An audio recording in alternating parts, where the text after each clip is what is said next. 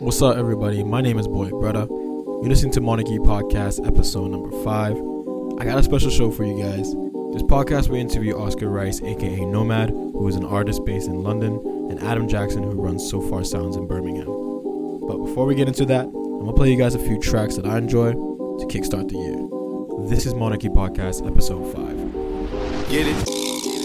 Text a message, I don't know the number. Flexing on these niggas, every bone and muscle.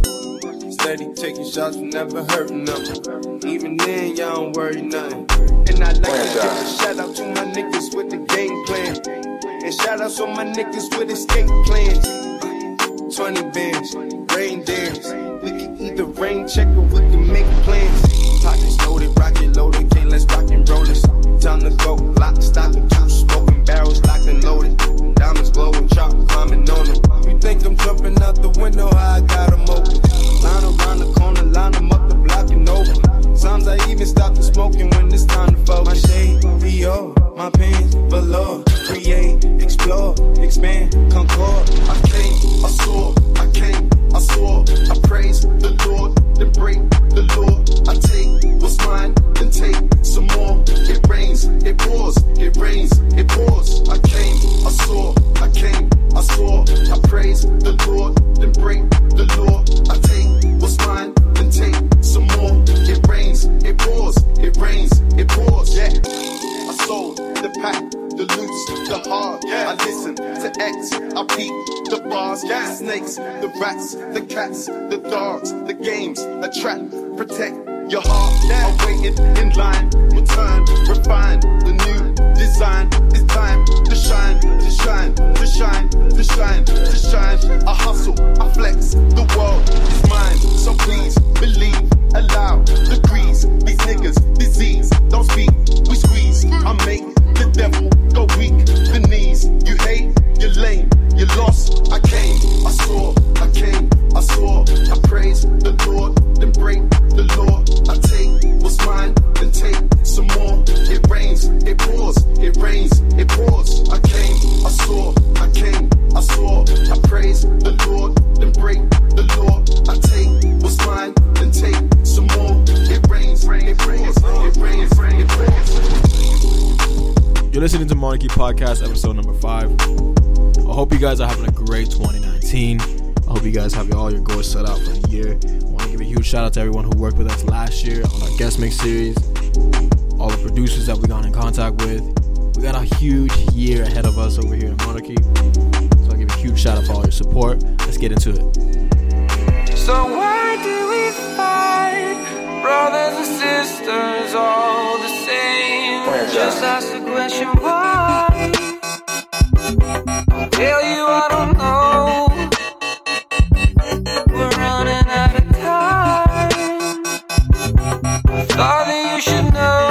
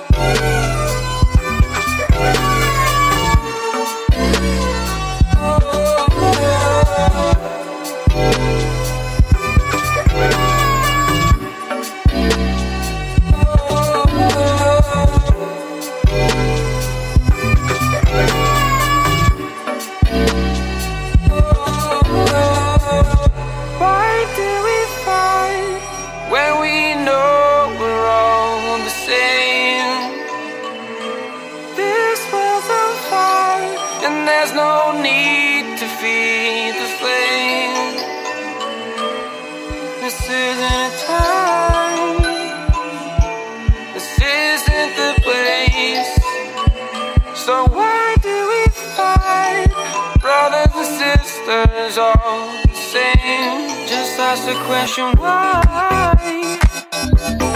Tell you I don't know. We're running out of time. I thought that you should know. question why. I'll tell you I don't know. We're running out of time.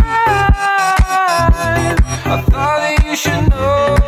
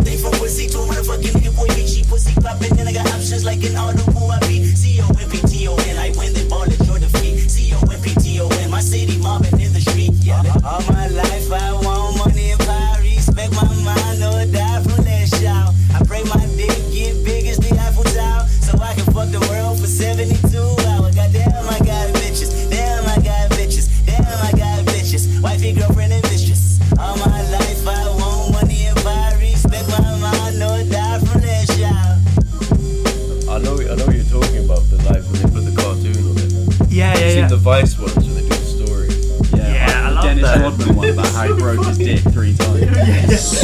Yeah. He's just like, I watched an interview with him, like the No Jumper podcast. Yeah. You've probably seen it, and he's gone. Like his mind is just not there. Whatever it was, but yeah, sick. We're rolling, so We're going. Okay. we're going. Welcome to Monarchy Podcast, episode 5. I'm here in Brixton, London, with Oscar Rice, aka Nomad, and Adam Jackson of So Far Sounds Birmingham. So, guys, do you want to introduce yourself? Do you want to go first? Sure. I'm Adam Jackson from So Far Sounds Birmingham. How did you get into music? What's your story? We have a Just- pretty troubled past, both of us, because we grew up in a musically barren landscape. yeah, no, I specifically mean recording Ken's. Oh god. So yeah. I recorded his band Right. like a long time, well, not even that long ago, like a few few years ago. and We put it set- behind us. We set. I made that sound awful, but yeah, we recorded music for him in a like what was it, living rooms, Yeah. garage, bathrooms, and it was like It was he wanted hell. loads of harmonies and stuff. So just building those was just like the bane of my life for like what was it, like 6 months probably. I feel like it went on a Oh, while. really? It was just the worst combination of us being perfectionists Yeah. and also terrible musicians. And me just So it was never saying no. Like Yeah. whenever they'd be like, "Oh, should we add like an extra harmony there?" And I'd be like, "Yeah, why not?" And they're just like, And what happened 60 with that tracks. record? It never saw the light of day. No, we well, released White one Lights track. did, yeah. Yeah. We- Oh yeah, and a It's on band Spotify. Stream it now. No. Someone's getting money for it. yeah. Yeah. So you mentioned growing up in kind of a barren landscape in terms of music. Mm. What is it? This is something I wanted to explore. Like, what is it like trying to make a living out of music coming from a place outside of a big city? It's weird. I mean, like, coming from a band perspective, when we were trying to get gigs, there's no venues around us. Yeah. There's the Phoenix in High Wycombe, It's just not a place you which wanna go, isn't really. a place where anyone goes. But like, if you want to play a gig, that's the place, and it's kind of weird. And it's like on the outskirts of London, so you always Yeah. had that avenue. But because you weren't around it, like we never knew. We just got involved with some terrible promoters just because we didn't Yeah. know differently. And I think yeah. one of the weirdest things is that there's actually quite a few bands who've come from where we're from, which is like Zone 9, North London. You say North London, but it's not really. But like, there's a load of bands that come from there, and every time they like make it out or whatever, they claim London.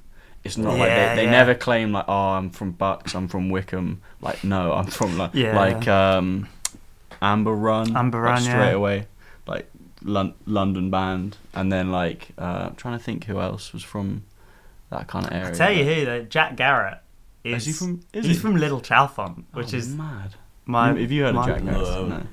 He's like he's a cool guy. Do He's you, like do you blame them from claiming London? Like, do you think No. if they didn't, No, they'd like- have Because the thing is, if such they a worse chance of if they hadn't gone through London, they wouldn't have got anywhere. So Mm. they are really from London because that's what made them. But yeah, it's interesting because I was living in Birmingham the last 4 years, and Birmingham kind of weirdly has a similar thing. Like, it's the second biggest city in the UK, but there's no scene. Well, there is a scene, but it's like a grassroots thing. Like, the industry is kind of non-existent, and there's really cool like community, and there is like a musical community there, which is so cool. I think that's really similar in a lot of cities that aren't London in the UK. Mm. Like Sheffield, particularly.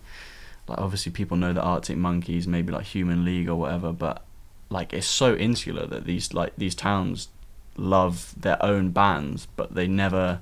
It's hard to break them like outside of those towns. So, and as soon as they do, they get just labelled as like a UK act rather than like Birmingham act or like a Sheffield act. So yeah, especially from an international perspective. yeah, tough. Well, but it's weird because like there's a lot of musicians, and I think there's a lot of pressure on Birmingham musicians.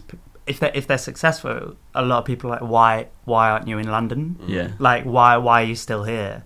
And then if they are in London, I think there's a lot of pressure from the Birmingham side to still be like repping like 0121 and like people do, like Lady Leisha is probably the biggest like example of that. Like, she still reps it, but there's like some people are just like, well, I don't want that to be like But my do you think that identity, limits her? Like, because for me, I'm not really into her, but like, I feel a little bit like she's limited by having to rep Birmingham so hard. You're probably the better. I feel like there's a few. I mean, Mist, Yeah. Lady Leisha, and they are building the Birmingham scene, like themselves, and people are starting to take notice of them. It's it's a little bit like the rappers in Toronto and the people from outside looking in, and they're starting to realise that there's talent coming from these places. Yeah. So I think the more people that do that, the better. Yeah. And And like you said, it's less about the UK and it's more about the individual cities. And I think more people should do that for sure. But you do need to go to the big cities to kind of get that infrastructure. And, yeah, you know, because all the platforms, all the media companies. Well, if you want to be a global act, like you have to. That's just the bottom line, I suppose. But yeah, it's weird. It's weird coming to London from Birmingham. You feel the difference. Just the number of gigs as well, like the number of opportunities for artists. Do you feel like it's oversaturated, or there are more in London? I don't know. Like it's kind of impenetrable. I think there's a middle ground to be found. In Birmingham, it's cool because you know there's a finite number of gigs going on. You know where to go for what kind of music. Right. Here, I don't know.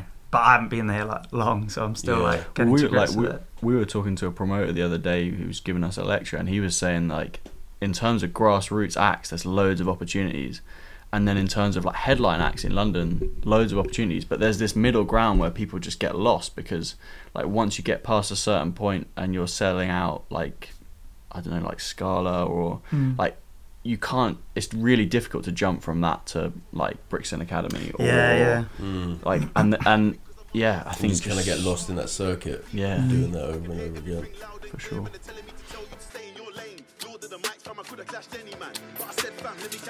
Cause if man taking the 0121 style Birmingham gone clear like Evian. But since then man I can't hear ya. Real Grammy niggas said they won't go near ya. And you would get a boom my lom from Denjon Vincent if you do a show in your area. And when you talk about 012 I know some serious people in some serious places. I saw your setting is basic. You try fake it. Did a YouTube video, none of your guys in the back ever showed their faces. Cause they know double man did stitch on some serious cases. Say my name, nah that's not right. Heart on my sleeve anytime that I write. Them man can't say anything that I ain't already told man about my life. Made a couple shit songs, yeah that's nice. Repeated my bars, oh yeah that's nice. Cause when your bars are hard like mine, bang sometimes man I gotta say them twice. Fact of the matter is my bars totally murk. Your bar sound like you're smoking the works. Before you end up on a sex offenders list, man I gotta put the devil in the dirt. What I want for certain man. Thought it was a clash about music. All of a sudden devil man you wanna sperm on man. Like a TV you wanna turn on man. Talk about music, me and my bros are killing it all over the globe. Now you're angry cause everybody on your road is asking for me like the Wi-Fi code. Step sang won't sign my life on yo Tayomi I won't soon you're not ready.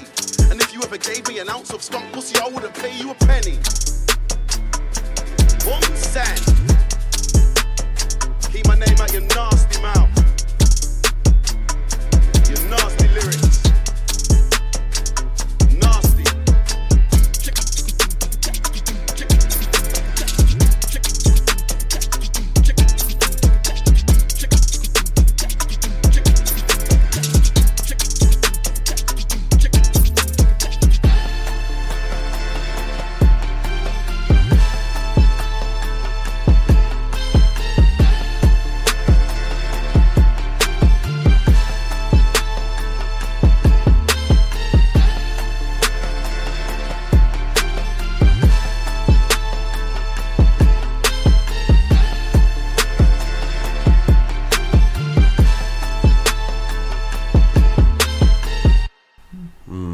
So, Oscar, you're a DJ. Yeah. And producer sometimes when I get a chance. And you primarily mix rap. Yeah, I did an interview with Left and Right Manchester the other day, and I was trying to define what it was, and it's kind of like it's this space between hip hop and house, and it kind of comes from like a really like post Dilla kind of era where it's like really focused on like production and like just finding this space between like stuff that's danceable basically and also has like this kind of hip hop element to it, but it's when you explain it sounds really like people just think of like dance EDM records, but it's not that. I find it really hard these days to tell people what genre you're working with. Like when we put up a mix on Monarchy and it's got a range of genres in it, and you know, it could be hip hop, valley funk, future bass, and then we have to put a tag up, and it's like, okay, so what do we define this mix as?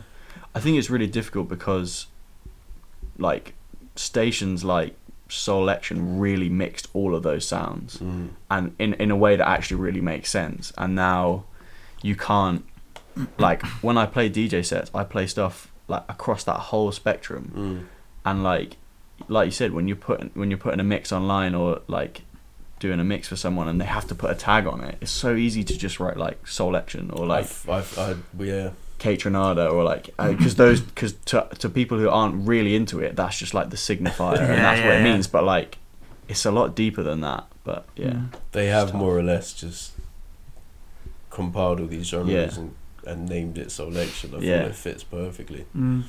I think it's easy to get bogged down with genres though. Like I feel like sometimes, I think artists especially are the worst at it. Like they're just like, oh, it's not really jazz. It's not really. I don't know. It's kind of this own thing. And like, when I think about it though, like most of my favorite acts at the moment are people who are just definitely not in one box. Exactly. Like, like Kate Trinada is the best example of that because like he did everything so differently and no one could put him in a box, but he was just the champion of this new sound. And like, I don't know. Well, if you listen to A$AP Rocky's latest record, Sundress, I think that's what it's called. Yeah, who did he sample on that? It was. It just sounds like Blood Orange or something. It's Tame Impala, yeah. Is it Tame Impala? Sample, And like, I've heard that he's a big fan of theirs and that sound. Yeah. And I fucking love that. Like, I think that's incredible. It's really good.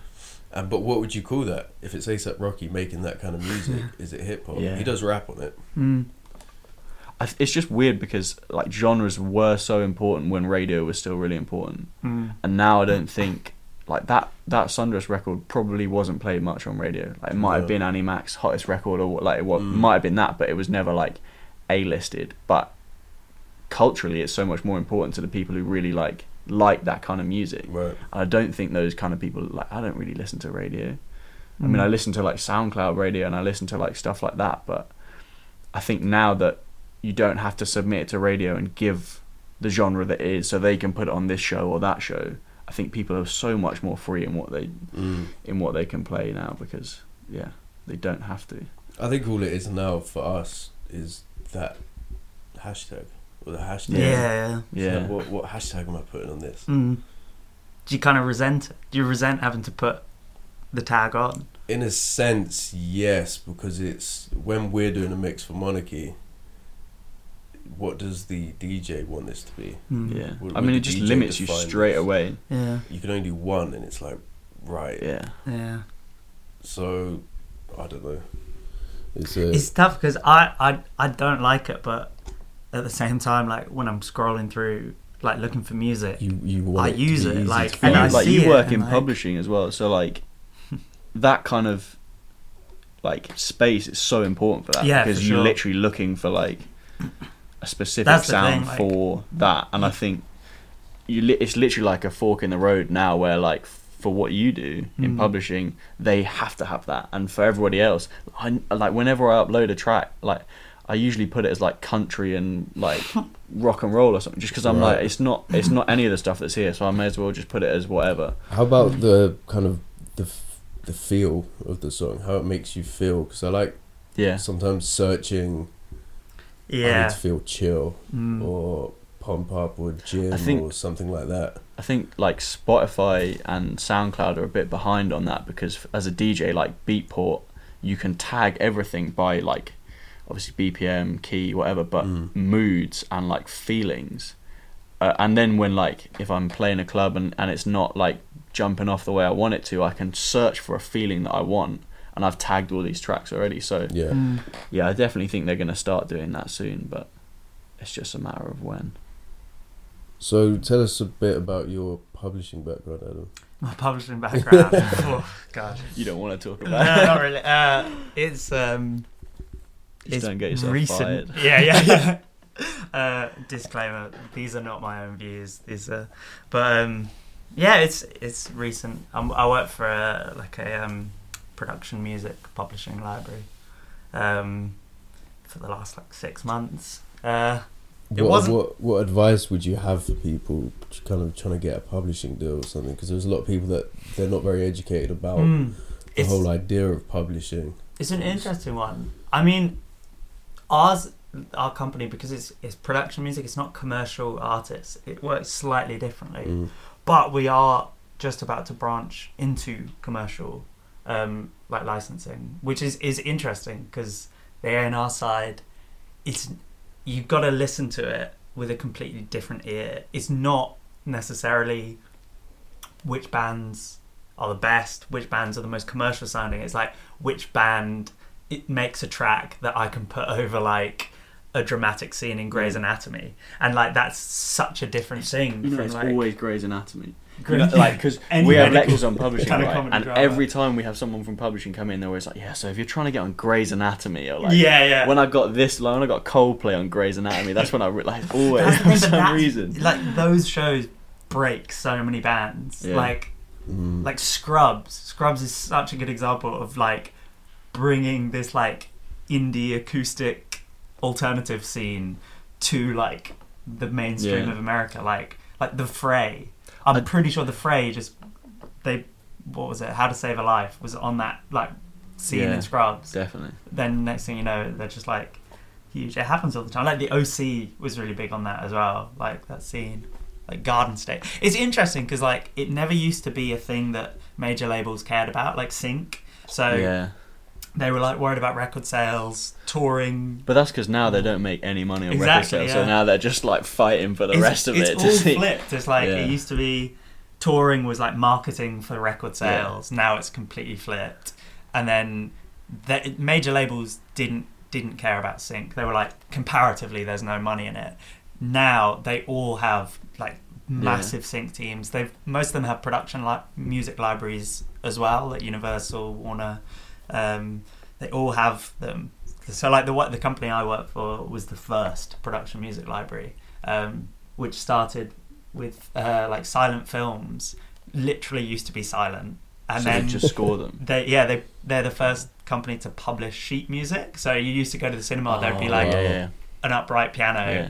and some guy would play piano, and they published the sheet music, and then from there it just kind of like ended up here. But yeah, it's really interesting. What advice would I give? I don't know, because like, I just applied for a ton of jobs trying to get into London, and I got a few different offers from things that potentially I was more initially interested in, but as it was, I needed to move to London. I needed to pay rent, and this was the only one that paid me enough to actually move and live, which is interesting. I think it's an interesting one. It's where if you want a stable job in the music industry, it's one of the best ways to do that. Like there is money in it, and you kind of operate more in the TV and film industry than you do in the music industry, because all the contacts you need to make, unless you're on the A&R side, all the contacts you need to make are producers, directors, editors,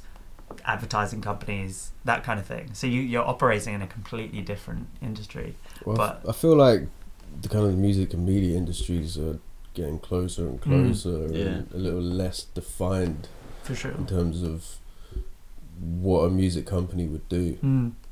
So I think that's quite important to make those contacts. It's interesting because a lot of the like production companies, like TV production, film production, are kind of cottoning on to the fact that there is actually money in the music scene, and so they're getting their own libraries. They will kind of like commission a composing thing, but they'll be like, right, well, but we want a cut of the publishing rights. Because they used to think about that last. They were like, Yeah, they exactly, make the film, they make the advert, and then I mean, they're like, right, how much money left do we have left to do the music? That's the thing, and that's why I think like a lot of production music libraries exist. Well, it's the reason, because you can't always use a commercial track. It's expensive. Also, it's still an afterthought for most things. Like you'll be surprised, like we get briefs through from massive companies for like advertising campaigns like a week before they're like due to go out or whatever, and they're like, we need these kind of tracks within an hour. Wow. And I'm just like, this company, they've left that like that last minute. But yeah, it's cool.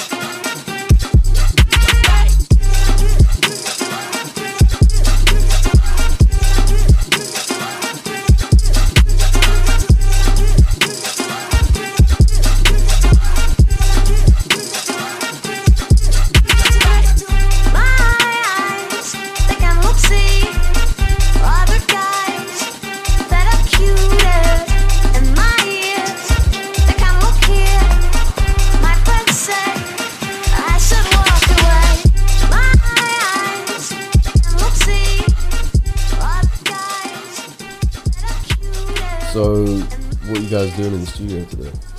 I don't really What are we know. going to do in the studio today? We're kind of like it's been quite a while for me since I've just had like a blank canvas and like hours in a studio, and like me and Adam have always had like music separately to each other and always been interested in what each other's doing, and we've never really had a chance to do it together. So I don't know. We'll see where it goes, but Yeah. I'm interested. Yeah. We both have quite different styles, Yeah. but we have like a good shared common ground.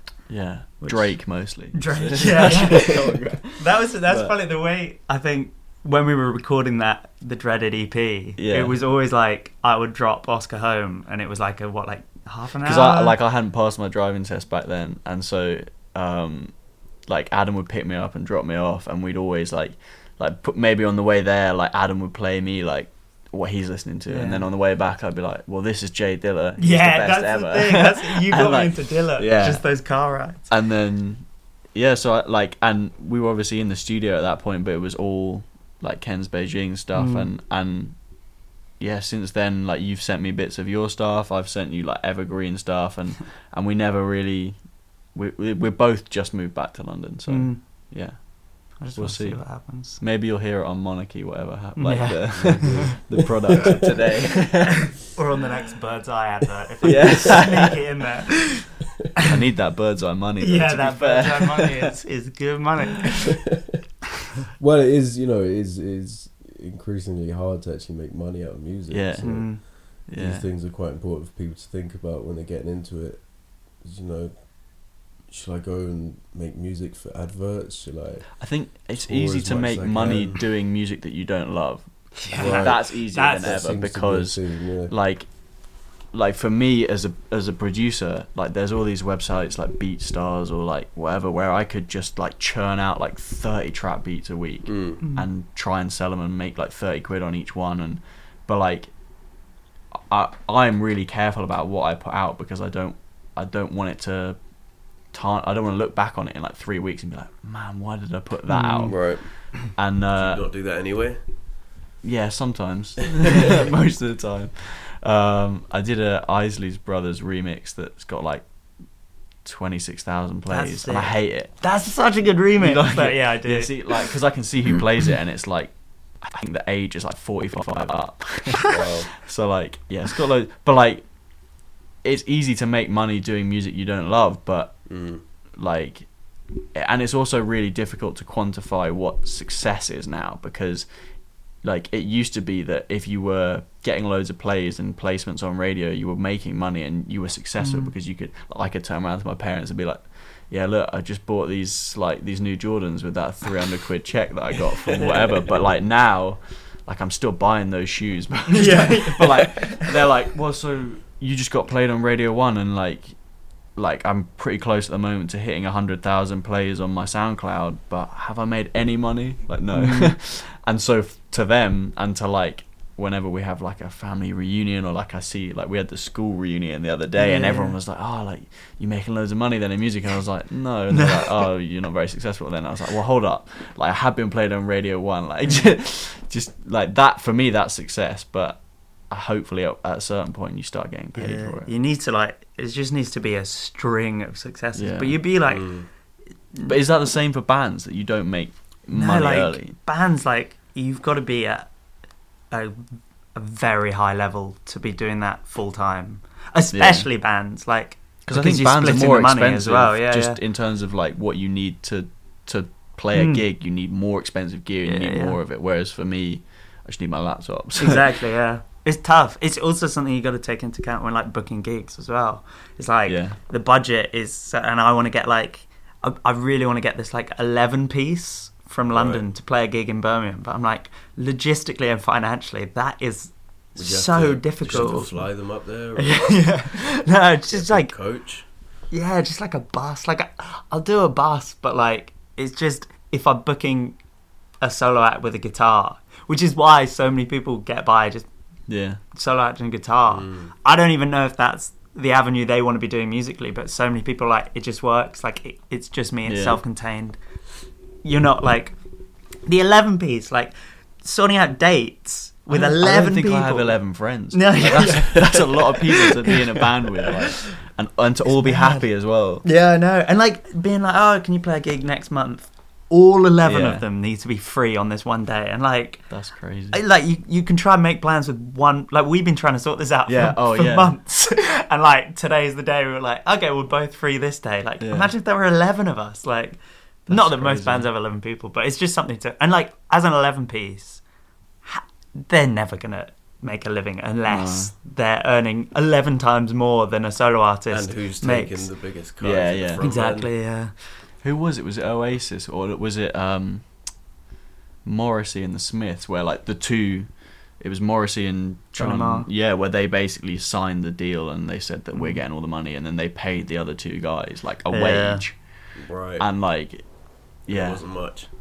It's interesting because some bands are like, at the start they're like, right, we're a band, this is all going equally. Yeah. Or in some bands it's like, it's difficult because like a band like Coldplay, I don't know how they split it, but like Chris Martin has always been the songwriter. He writes the songs, they put some parts on it, but like he's the primary songwriter.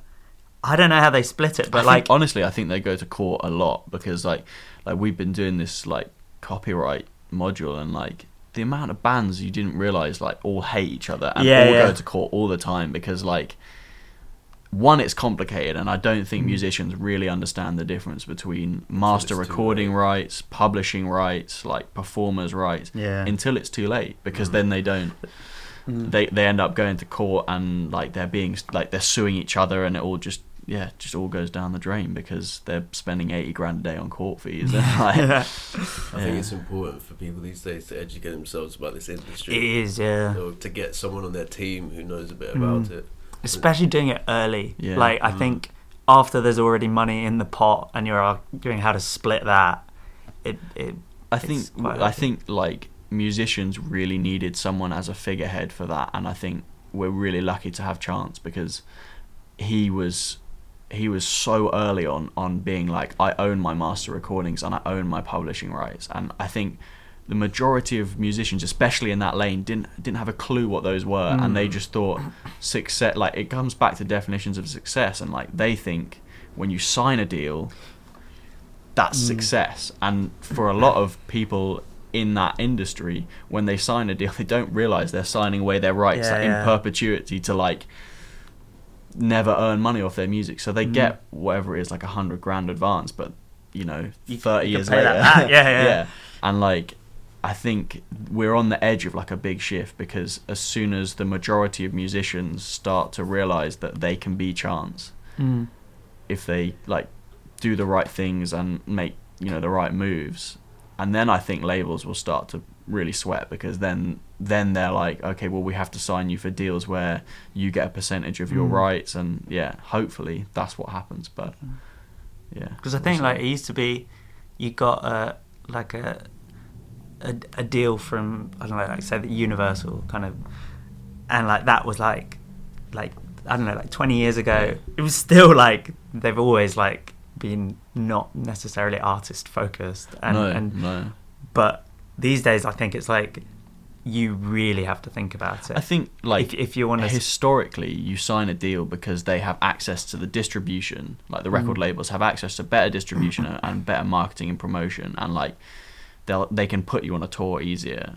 But nowadays, like social media, you have access to every single person in the world.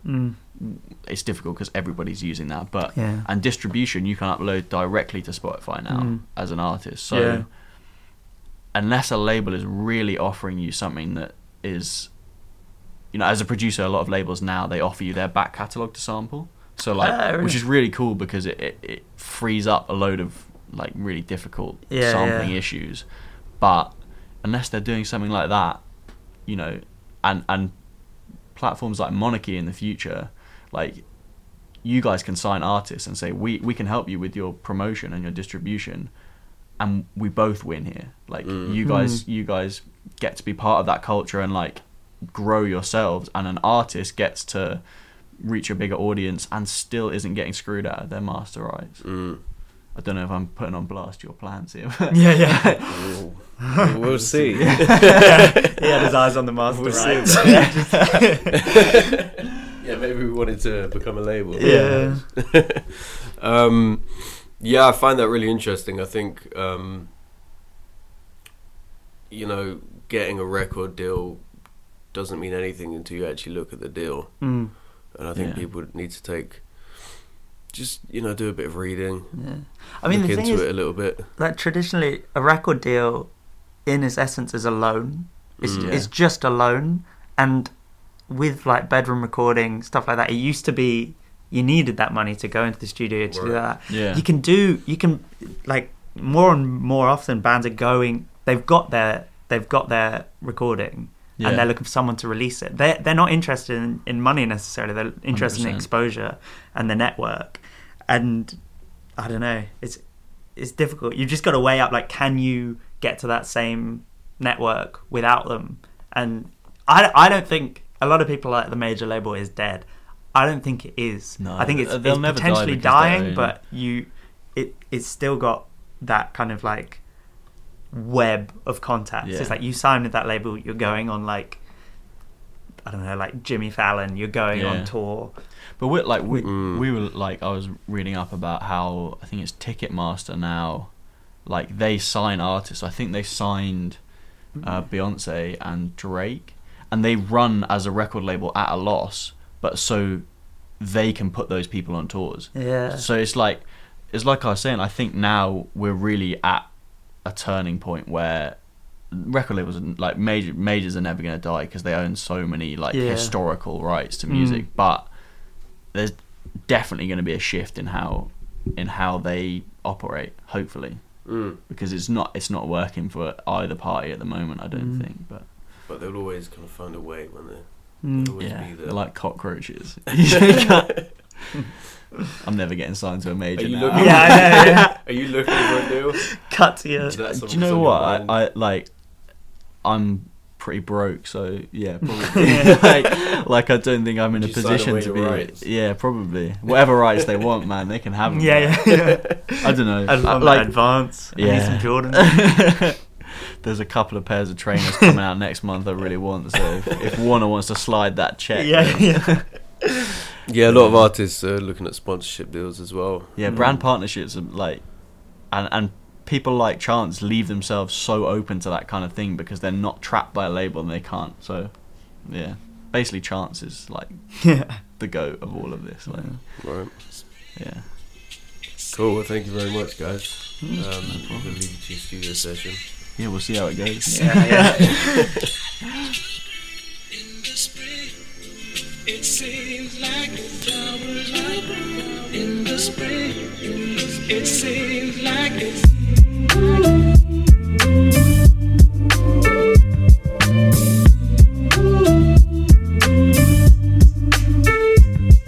I hope you guys enjoyed that.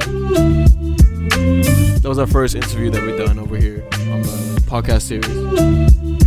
Let us know what you think, hit the comments below, send us messages, send us DMs, email us, get in touch with us. I want to know everything that you guys are thinking, how we can improve, how we can do this over the year. If you guys want to get involved too, you're a producer, you're a DJ out there, you got something to share about the industry, the music field, let us know. There's a lot of guys out here who are listening, who are starting up and coming. We want to help y'all, that's it. That's all we do in the Monarchy business. That's it. So I'm your host, man. My name is Boy Brother. Don't be a ghost. Keep in contact. Once again, shout out for y'all for listening.